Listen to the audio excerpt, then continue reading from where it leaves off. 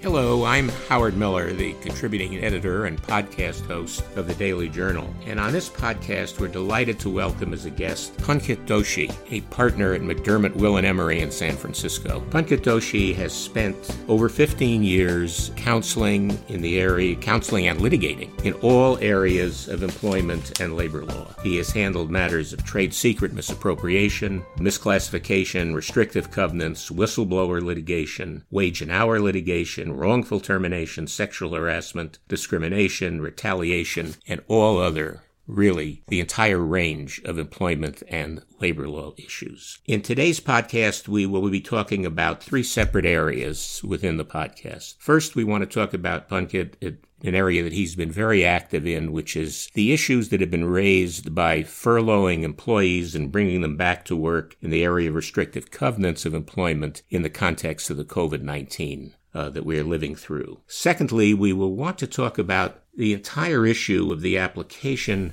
of current labor and employment law to the increasing, to the growing, to the almost normal now amount of time that's being spent working at home. How do the wage and hour laws, the meal and rest break, the cost reimbursement, the various other laws that apply to employees physically present at a location apply when they are working at home? And thirdly, we are going to want to talk about an achievement of Pankit's in the community.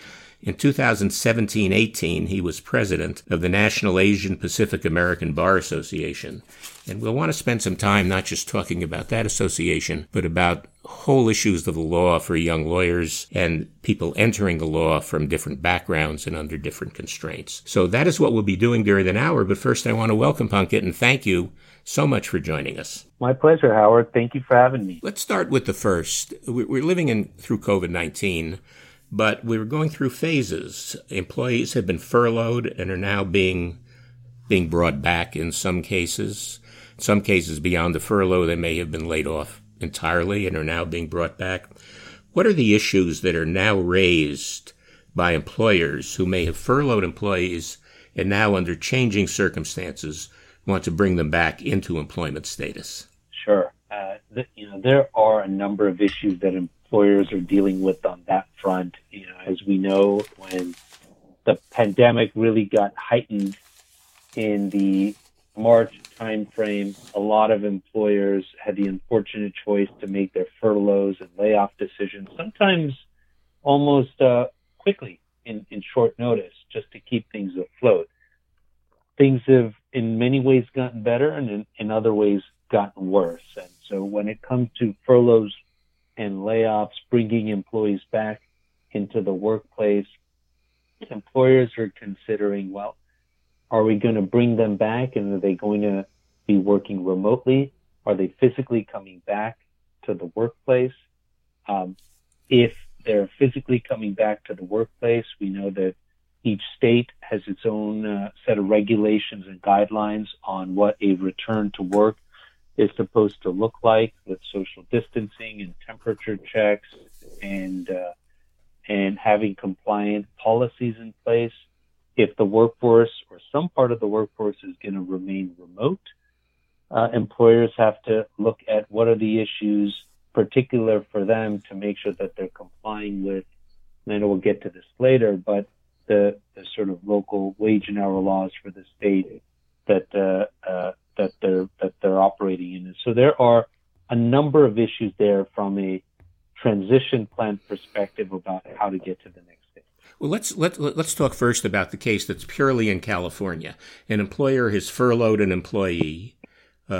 Presumably at the time of the employment, there was an employment contract. There may have been various restrictive agreements on confidentiality, non-compete. The employee is furloughed and then brought back. What are the issues? Does that original contract still completely apply, or do the employer and employee have to look at a new set of documents in terms of the employee coming back to work? Sure. In California, the agreement would still apply. If they're furloughed, then they're still technically in an employment relationship with the employer. And if they have a restrictive covenant that says they're not permitted to solicit employees or solicit customers or use confidential information or things of that sort, those provisions would arguably apply, assuming, of course, that they're found to be enforceable. There has been a recent trend in California that non-solicit of employee provisions are deemed to be akin to a non-compete, which we know is largely unenforceable in California, other than a different set of circumstances. And so, the restrictive covenants would still be potentially enforceable. The question, though, for an employer would be, if you've laid someone off or you furloughed them, do you want to enforce the restrictive covenants, or do you attempt to do so? One of the common things that we're seeing right now is there are employees that either got laid off or furloughed or didn't have opportunities at their current place of employment, and they and their teams are leaving to go somewhere else.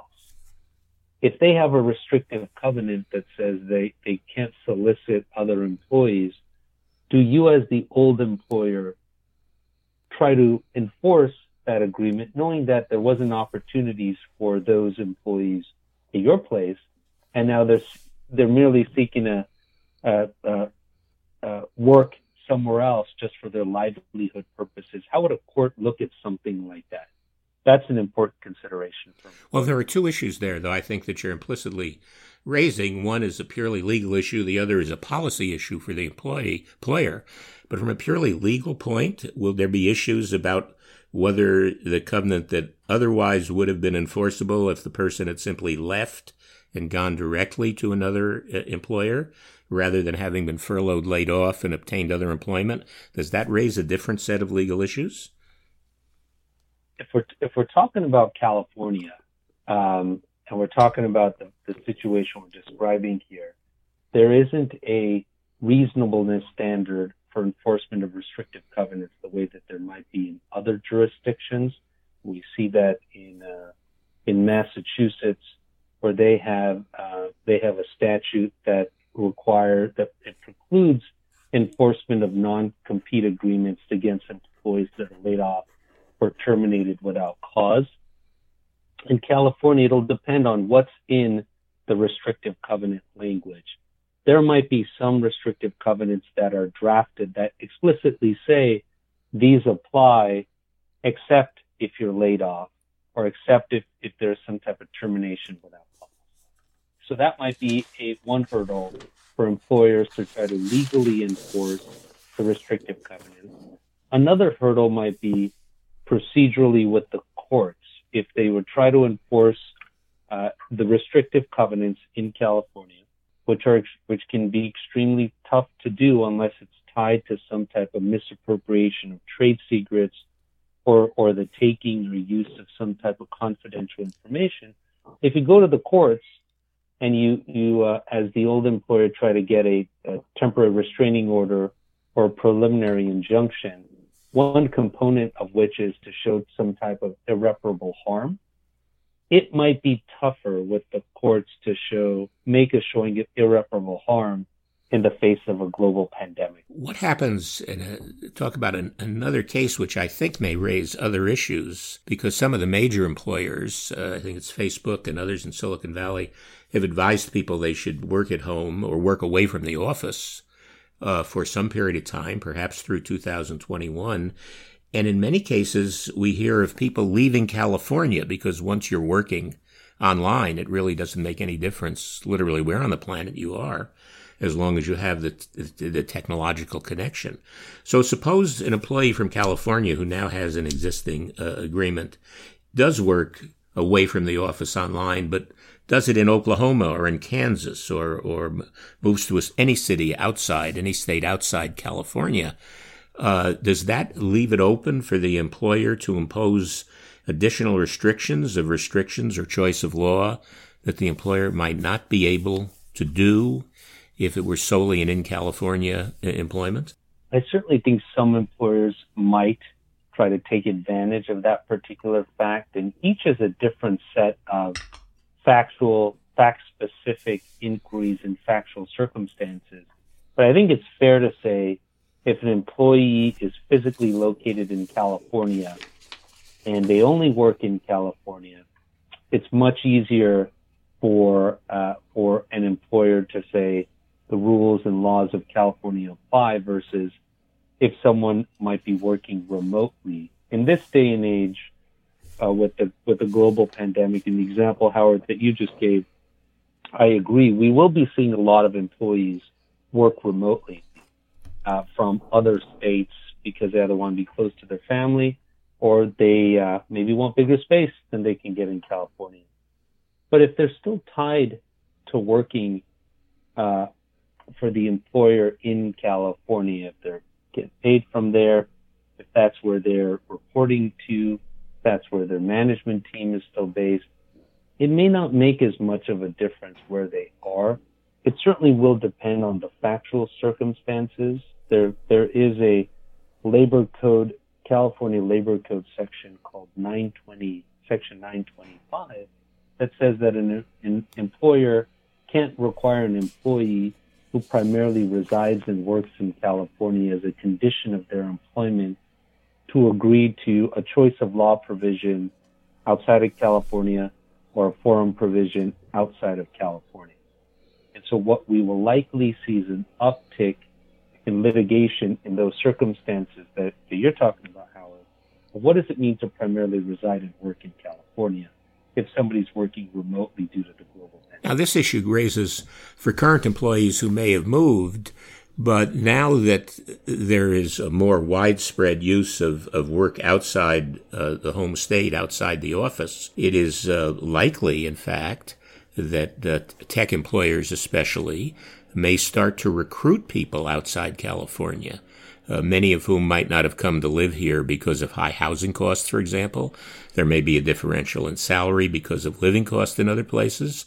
So instead of trying to recruit an employee to come from the Midwest, someplace in the Midwest, for example, and facing all the barriers, the employers will now say, well, we've told everyone who now works here to work away from the office, so we're going to start hiring in these other states. So now we're hiring someone who lives and has lived in Illinois, for example, for a period of time, or in Kansas. And so we are now under Labor Code 925 because that person we're now hiring has been in that other state for some time, and we can reasonably say does not then primarily reside and work in California. And it's conjunctive. It says primarily reside and work. So this is someone who wouldn't primarily reside. Does that open up opportunities to negotiate choice of law provisions, getting around California law restrictions that the employer could otherwise not impose if the employee resided in California? It absolutely will. It absolutely will open up opportunities to negotiate around those, whether they're negotiated at the time of the formation of a contract with an attorney, which would potentially take you out of the protection of Section 925, or even without an attorney, or whether that in a subsequent litigation where that becomes an issue. And in the example that you give, Howard, which I think is a good one, the fact that somebody has already been residing in another jurisdiction outside of California likely suggests that they primarily are not residing in California. On the work prong, it would be the same thing. Are they being hired to work for the company in that jurisdiction? Are they based out of there? What does it mean to be based out of a place when mostly everybody is working remotely? And those are, that's a body of law that's absolutely going to develop in the restrictive covenant space. Usually that body of law has been around an employee who works for a company out of a certain location, but travels around the country or has customers in different locations around the country. You said something very important that I think it's worth emphasizing, and that people not familiar with the statute we might need to emphasize, which is even under someone who works and resides in California, and 925 on its face applies. 925 does also contain an exclusion that you mentioned, that if the employee is individually represented, by lawyer, by legal counsel in the employment contract, then that contract, so long as the employee is so represented, can be entered into outside the restrictions of Labor Code 925. And the policy reason for that is if an employee is represented by a lawyer and to assist with negotiation of the agreement, and if the agreement still has a choice of law or venue provision out that's not California, then presumably by virtue of having legal counsel, this employee was not taken advantage of by, let's say, somebody or an entity with more resources. On the flip side, without legal counsel, it might be different. And that opens up the issue, of course, of the people outside California who primarily reside outside, where 925 might not apply because of the residency requirement. And for those new employees hired around the country, a legal counsel would not be necessary. Even if the employee were not represented by legal counsel, there would be freedom from 925 if it were determined that the employee did not primarily reside in California. So Section 925 it's one avenue that exists pursuant to California law. There's also California's general public policy against restraining employees against trade. That's been enshrined in numerous case law, essentially finding non-compete agreements to be unenforceable other than in limited circumstances. Same with non-solicit of customers, and now the trend toward non-solicit of employees. You have Business and Professions Code Section 16600, which says essentially the same. So Labor Code 925 tries to focus a lot of what's already been an existing body of law in California. But we have to distinguish doing the non-compete language, where you're stopping people from gaining employment or soliciting customers. It is still permissible to restrict and prohibit the use of confidential information in any context that the employee obtains while being employed. Is that it covered within the restrictions on non-competes? That's absolutely covered in the sense of, yes, absolutely employers can protect against the use and disclosure and possession of their own confidential and proprietary. So the restrictions on use of confidential information, while we're talking about it, for those who are not that familiar with the area, the restrictions on the use of confidential information are in quite a separate category from the restrictions on future competition or solicitation of existing Absolutely. Customers. And employers still can have full protection of their own confidential information with the employee.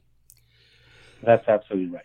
This is the range of issues. We're now talking about the effect of bringing employees back and restricting covenants, and what if employees work in other states.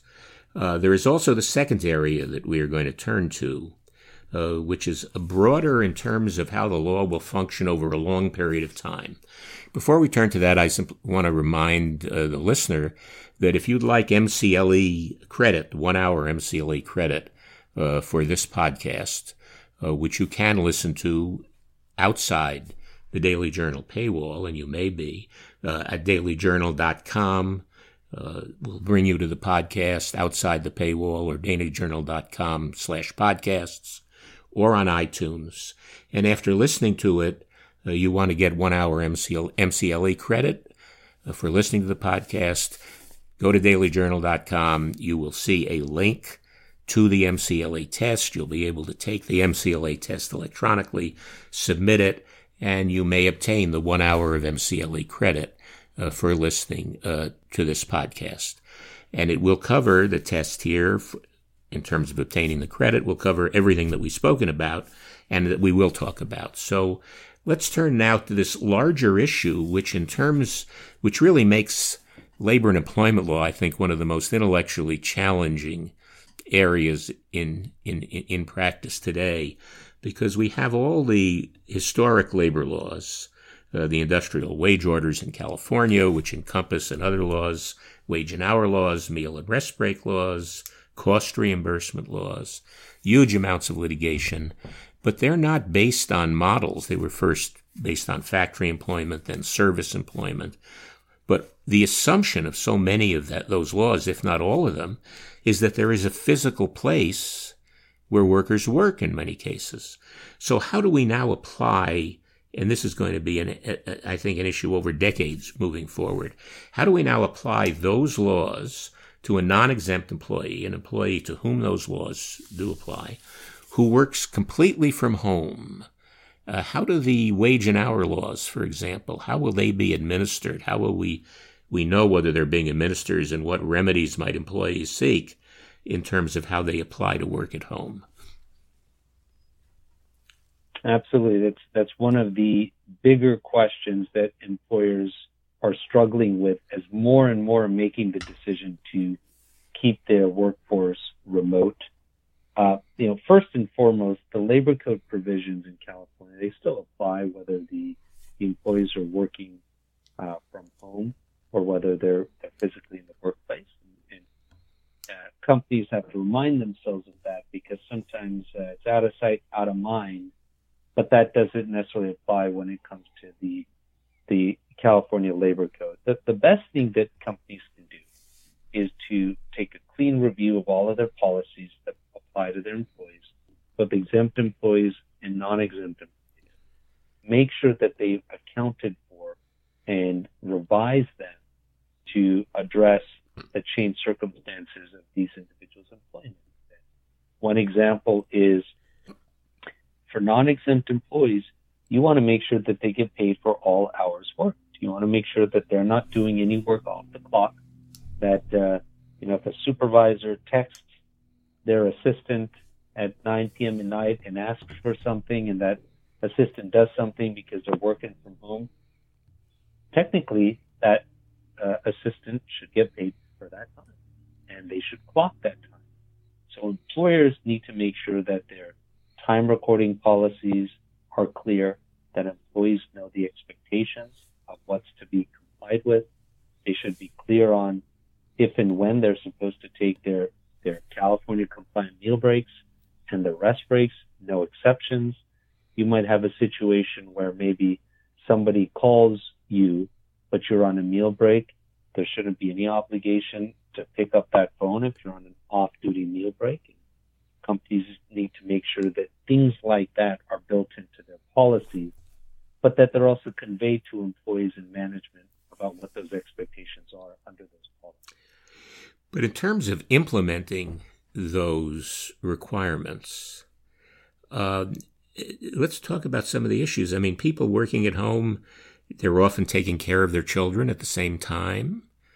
They may be eating a sandwich at the desk while talking on the telephone.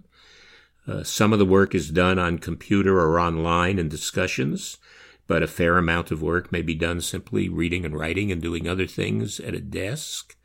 They may be doing this, many people, after put children to bed, do it late at night.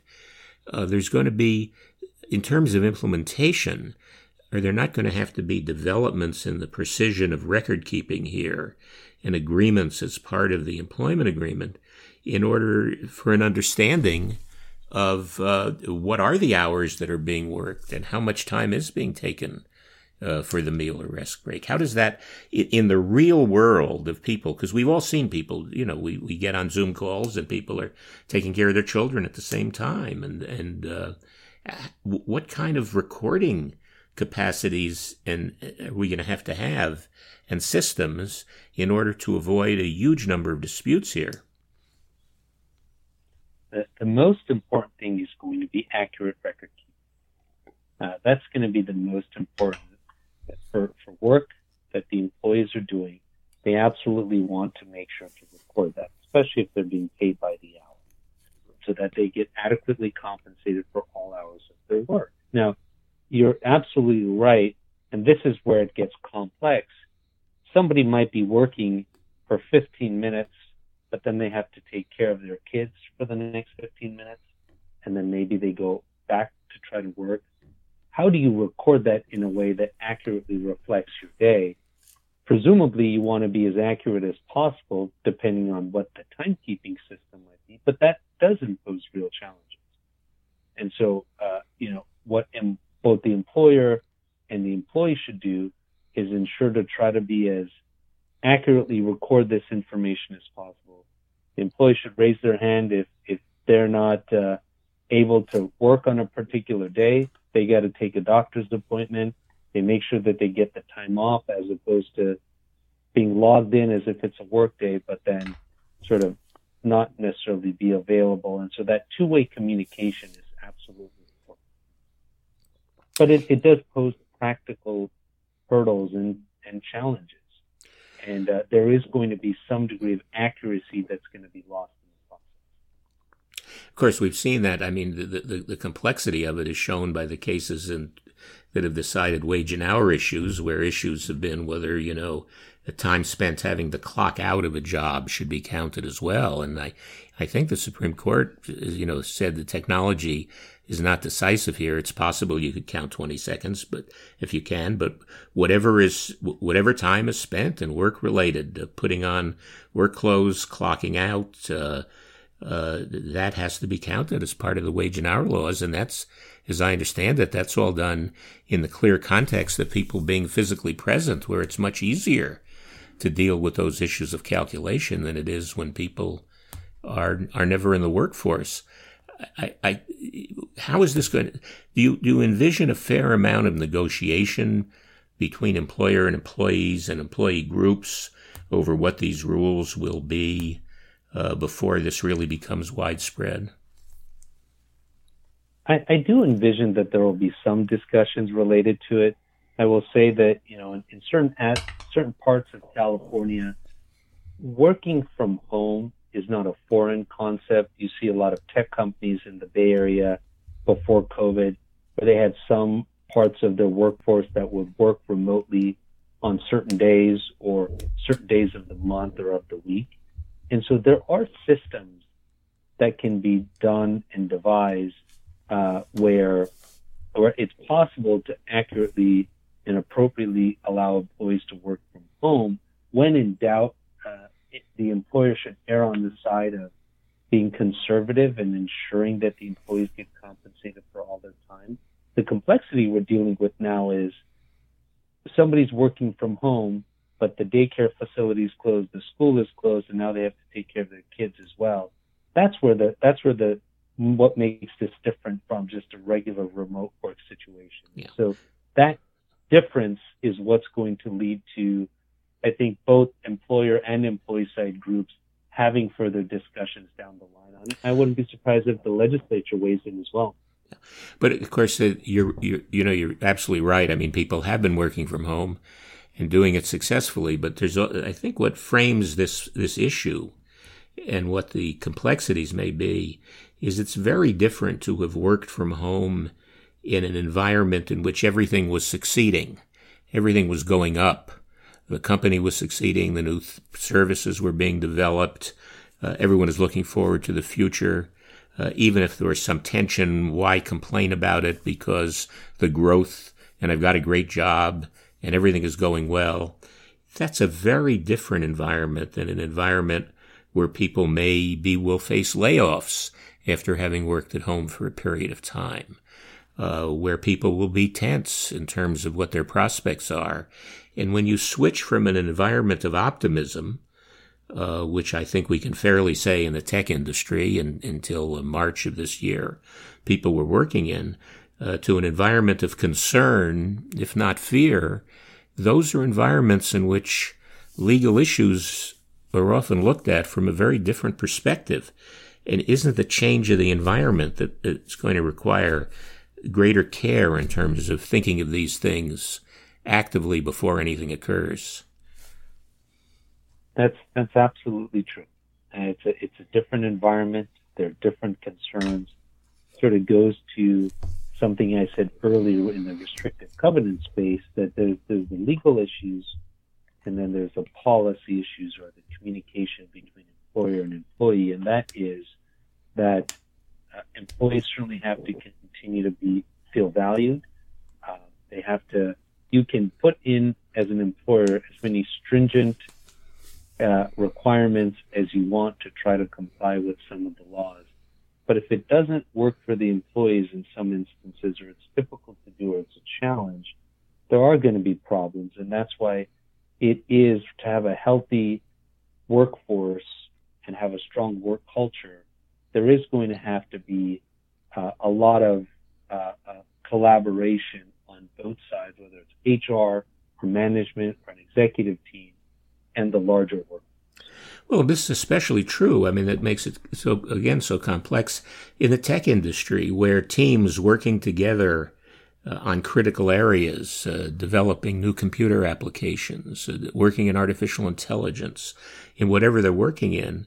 The classic, as we all understand, the stories of people working all night and of working for 36 hours in a row, the kind of energy and intensity that's put into that creative process has been at the heart of developments in the high tech area, in whatever area it's been, and suddenly, because of the change in environment, people are going to start looking at those practices which have contributed to so much and been thought of in different ways. People may start to look at those practices in a different kind of way, and what kind of impact does that have on the productivity of the company and of the high tech developments? That's absolutely true. I will say that from a legal perspective, there are likely different considerations for a non-exempt workforce and for an exempt workforce. And when we talk about an exempt workforce of groups of individuals in the tech industry who focus in a large chunk of their work is the collaboration aspect. That is an area where companies and those teams and those people, they are struggling with how to remain interconnected. And that's why there are some employers who, even though their workforce is continuing to work remote, they might open up their offices under very limited circumstances, following certain protocols, for teams of people to get together to engage in this exact process we're talking about. But I do fear that is something that's lost among workforces that aren't able to do that together. And this, of course, opens up what we've called the whole misclassification area, classification not just within employees about whether they're non-exempt, which means they're governed by all the labor code provisions we've talked about, whether they're managerial employees, whether they're administrative employees. And it also opens up the whole area, the larger area of classification between independent contractors and employees, which was litigated in Dynamics and has been so much at the heart of so much legislative activity and in other litigation. So these classification issues, especially in the high-tech world, in terms of what's necessary, if not necessary, what been regularly practiced for success, the classification issues are going to become even more important, aren't they, in terms of dealing with the way people work in high tech? Absolutely. It's going to push it to the forefront even more than it already is. In California, a new law was passed earlier that went into effect earlier this year called AB5, Labor Code 2750.3, that talks about the test to determine whether someone's an employer, independent contractor, and of course has certain exemptions for that as well. And so that is an issue that's at the forefront of every California employer and employee's mind. And this remote workforce, working from home remotely, independent contractors who are working remotely as well, all of this will impact that law and that developing body of law that goes forward. Well, but and of course as we all know, AB5 came about because of the California Supreme Court decision in the Dynamics case, dramatically changing the definition of workers and independent contractors. And one of the three part tests requires that the independent contractor be in a different business, essentially, than the business of the person that's engaging them as an independent contractor. So it's not going to be easy for a high-tech company that does development of computer programs to claim that a computer programmer who's doing exactly what the company does can be an independent contractor unless the legislature deals with the issue. And given the importance of high-tech industries to California, I mean, the issues, you deal with these, we deal with these as lawyers, and everyone focuses on the technical aspects and the effects. But how the labor and employment laws develop in these areas in terms of the growth of high-tech industries in California is really a central issue, not just for the high-tech companies, but for the whole economy of California in terms of how it subsequently develops. I mean, when you put these issues together, simply talking about now if there develops a pattern of the companies hiring directly people from outside California, where, for example, they may be able to, outside 925, these issues come together, enter into employment. You hire someone in Kansas, for example, and you apply the Kansas labor laws to them, so dynamics might not apply at all. You may be able to contract out of it. And so there will be incentives here, will there not, for high-tech companies to start to directly employ people outside California, so some of what they consider to be the difficulties of these tests in California can be avoided by the choice of law provision in the contract with the person who primarily resides in another state. You will absolutely see employers be creative with independent contractors. You will absolutely see, and we have seen, many employers specifically employ contractors in other jurisdictions. You'll also see many employers like startup companies that'll think twice before classifying some of their initial workforce as contractors, where, look, they're just struggling to make payments as a startup company, and they're looking at, we just need to get some qualified workers in here, but we can't classify them as employees. We're going to classify them as contractors. You see a lot of that among startup companies, and we've seen some of that already change. And the key for employers is they're going to have to be very careful on, if they go the route of classifying folks as independent contractors, what the real consequences of that are. Or, as you say, they'll look outside of California to do so. Well, we've been talking about now these labor law issues. First, the immediate COVID-19 effect on the furloughs and rehiring. And on this broader subject, there's one other area I do want to talk about before we move on that I had in my notes, and I just think it illustrates the complexity of this, and I don't want to let it go. We've talked about wage and hour and meal and rest break, but there will be, and it's worth a minute mentioning it, a whole question on cost reimbursement as well, in terms of people who work at home, in terms of the cost of the Wi-Fi, for example, expenses that otherwise might be personal that are now being used for business purposes. So that also will be a set of issues that employers and employees have to deal with now as they focus more on the legal requirements of working at home. Will that be part of the complexity that goes on here? It will be, and it already is. We've seen that as soon as the working from home shelter-in-place orders were put into place, many non-exempt employees would ask employers, well, I have Wi-Fi at home, but I don't have Wi-Fi with the type of bandwidth to be online all the time, to do the work that I'm supposed to do, to be on a variety of virtual calls. And so what can I get reimbursed for going up a step or two in the quality and bandwidth of my Wi-Fi? We've already seen that happen. So those issues of what can be reimbursed, what are necessary business expenses, especially if someone's using now their own cell phone to make work-related calls from home. Those will be critical and are critical. And again, that's part of the employer making sure that they look at their policies on expense reimbursement to make sure that they're compliant. And in terms of Wi-Fi, I think we can't leave the discussion without mentioning that as increasing numbers of people work at home, we're told by the cybersecurity people that one of the great vulnerabilities is the home Wi-Fi system of the person working from home. It's the easiest way to get in to what otherwise would be protected information. If someone's on site, it may be one thing, but if someone's at home, even if there are password and other protections put in, because the Wi-Fi system is at home, there are vulnerabilities in terms of cyber attackers coming in that are very difficult and can be very expensive to protect against.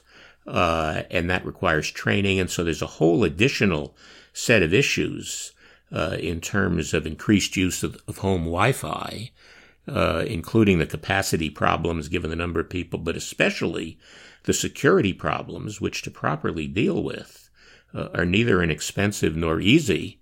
And since confidentiality and security are so heavily a part of what people are doing, there will inevitably be expenditures there, however they are classified, that add to the work from home requirement.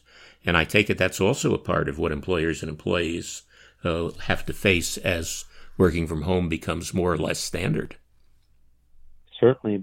It's one of the bigger issues that often goes unnoticed about the privacy and security concerns. Well, we've spoken about now all the labor law issues, and I wanted to make sure we talked about the cost reimbursement as well.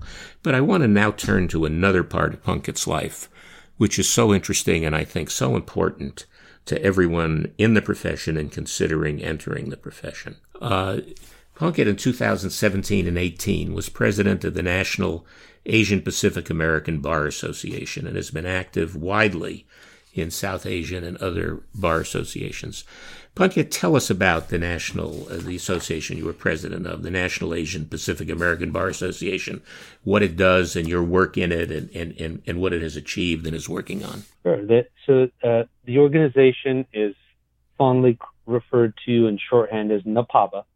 And NAPABA represents over 50,000 Asian Pacific American attorneys around the country, has over 80 plus local affiliates in jurisdictions around the country.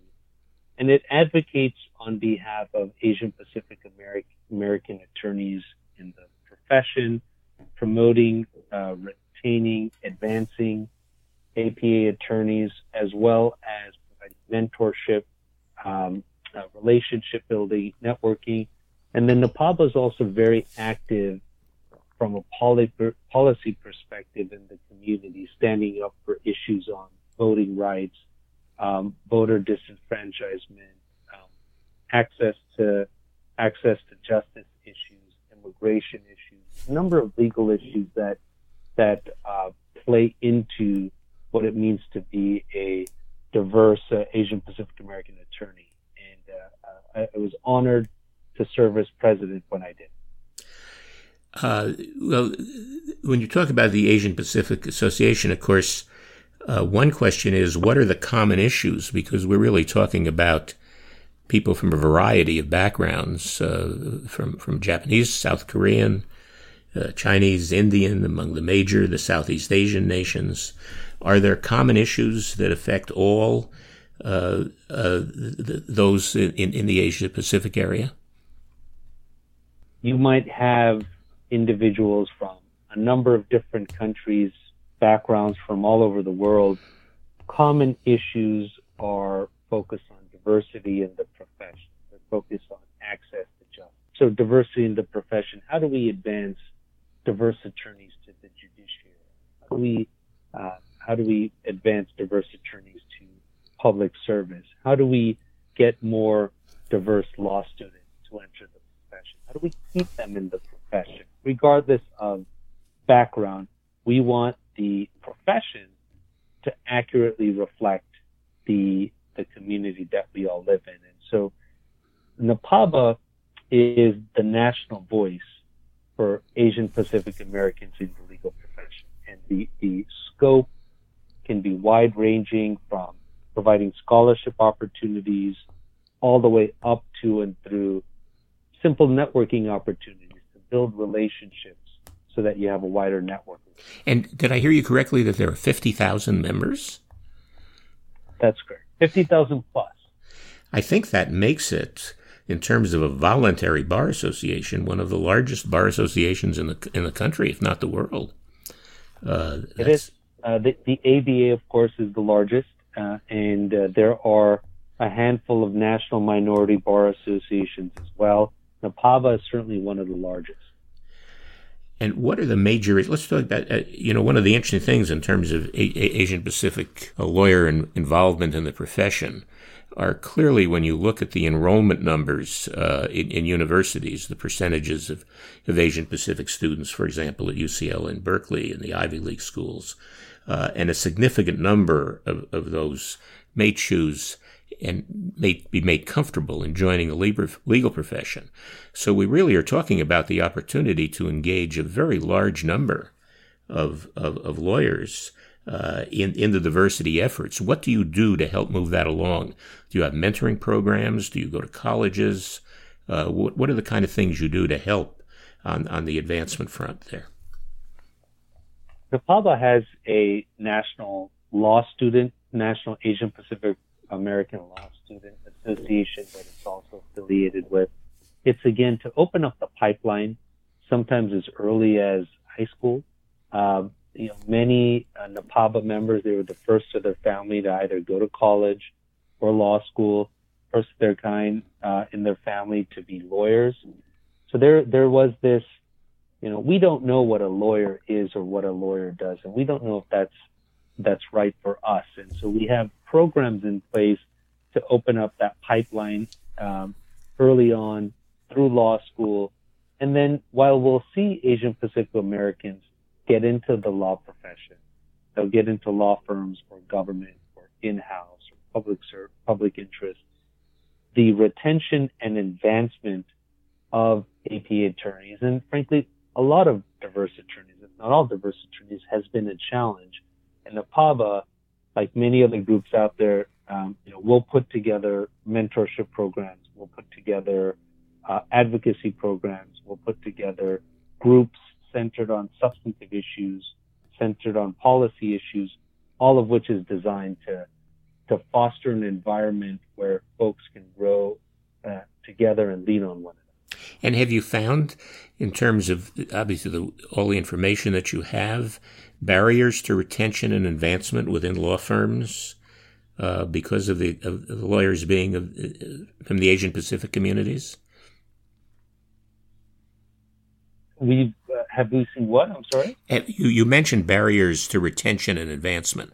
Have you found within law firms barriers and retentions to promotion, advancement, to partnership of lawyers that have come out of the Asian Pacific American community?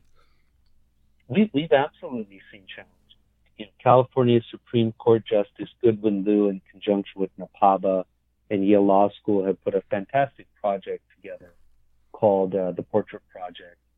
And Portrait Project 2 is on its way, as well as in a study and a survey of Asian Pacific American attorneys for the country. And, an APA attorney gets into a law firm, but they're not able, they work hard, they fill their hours, but for some reason, they're not getting the strong assignments. They're not able to move up. They're not leading teams. It's harder for them to make partners. And that study, and NAPABA as well, has tried to figure out, well, what is it?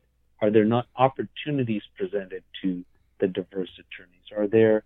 Are there struggles that speaking up that maybe some attorneys face? And so there absolutely are challenges.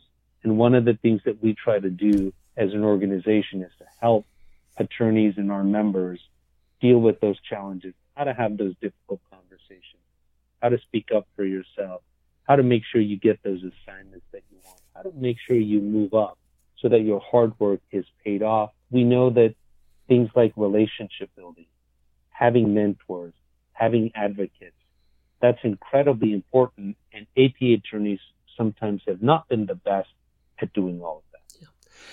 What you're doing in this area is, and one of the reasons I always like on the podcast talking with great lawyers, as you are, and what you've accomplished in the profession, is that the model of being a great lawyer is not just representing your clients brilliantly, and it's not just being an advancement in the profession, but it's really as well helping others who may share your background, others who have barriers in entering the profession, and in realizing that being a member of the bar and being a lawyer is not just an aspect of private gain, but an aspect of public service.